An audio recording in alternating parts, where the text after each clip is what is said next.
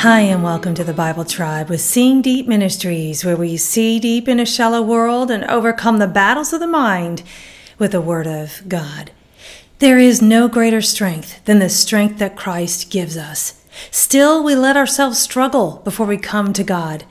But if we will repent, God will relent and bless us. We're reading today in the book of Habakkuk, and the verse of the day is Habakkuk 3, verse 19.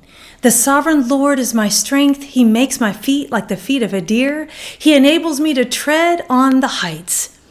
In context, a little background about the book of Habakkuk from the Easy English Bible Commentary. This was a very important time in the history or story of the Jews.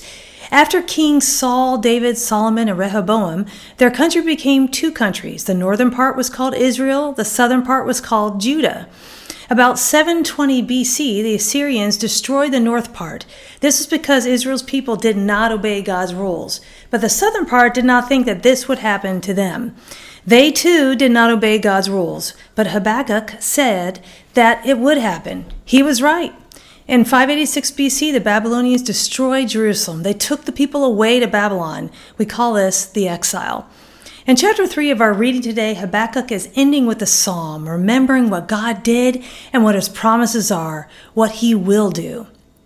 Our verse of the day is such a vivid picture to us of what the strength of God can do.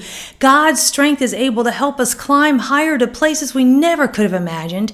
He enables us, even when we disobey like God's people did. If we will repent, God will relent and bless us.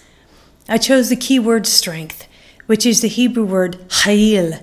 It means strength, might, ability, efficiency. Thought of the day: if we will repent, God will relent and bless us. Application: Philippians 4:13 reminds us of the sweet truth Habakkuk shared so long ago. I can do all things through Christ who strengthens me. Go with God and his precious word, friends. Tune in tomorrow as we head back into the book of Psalms.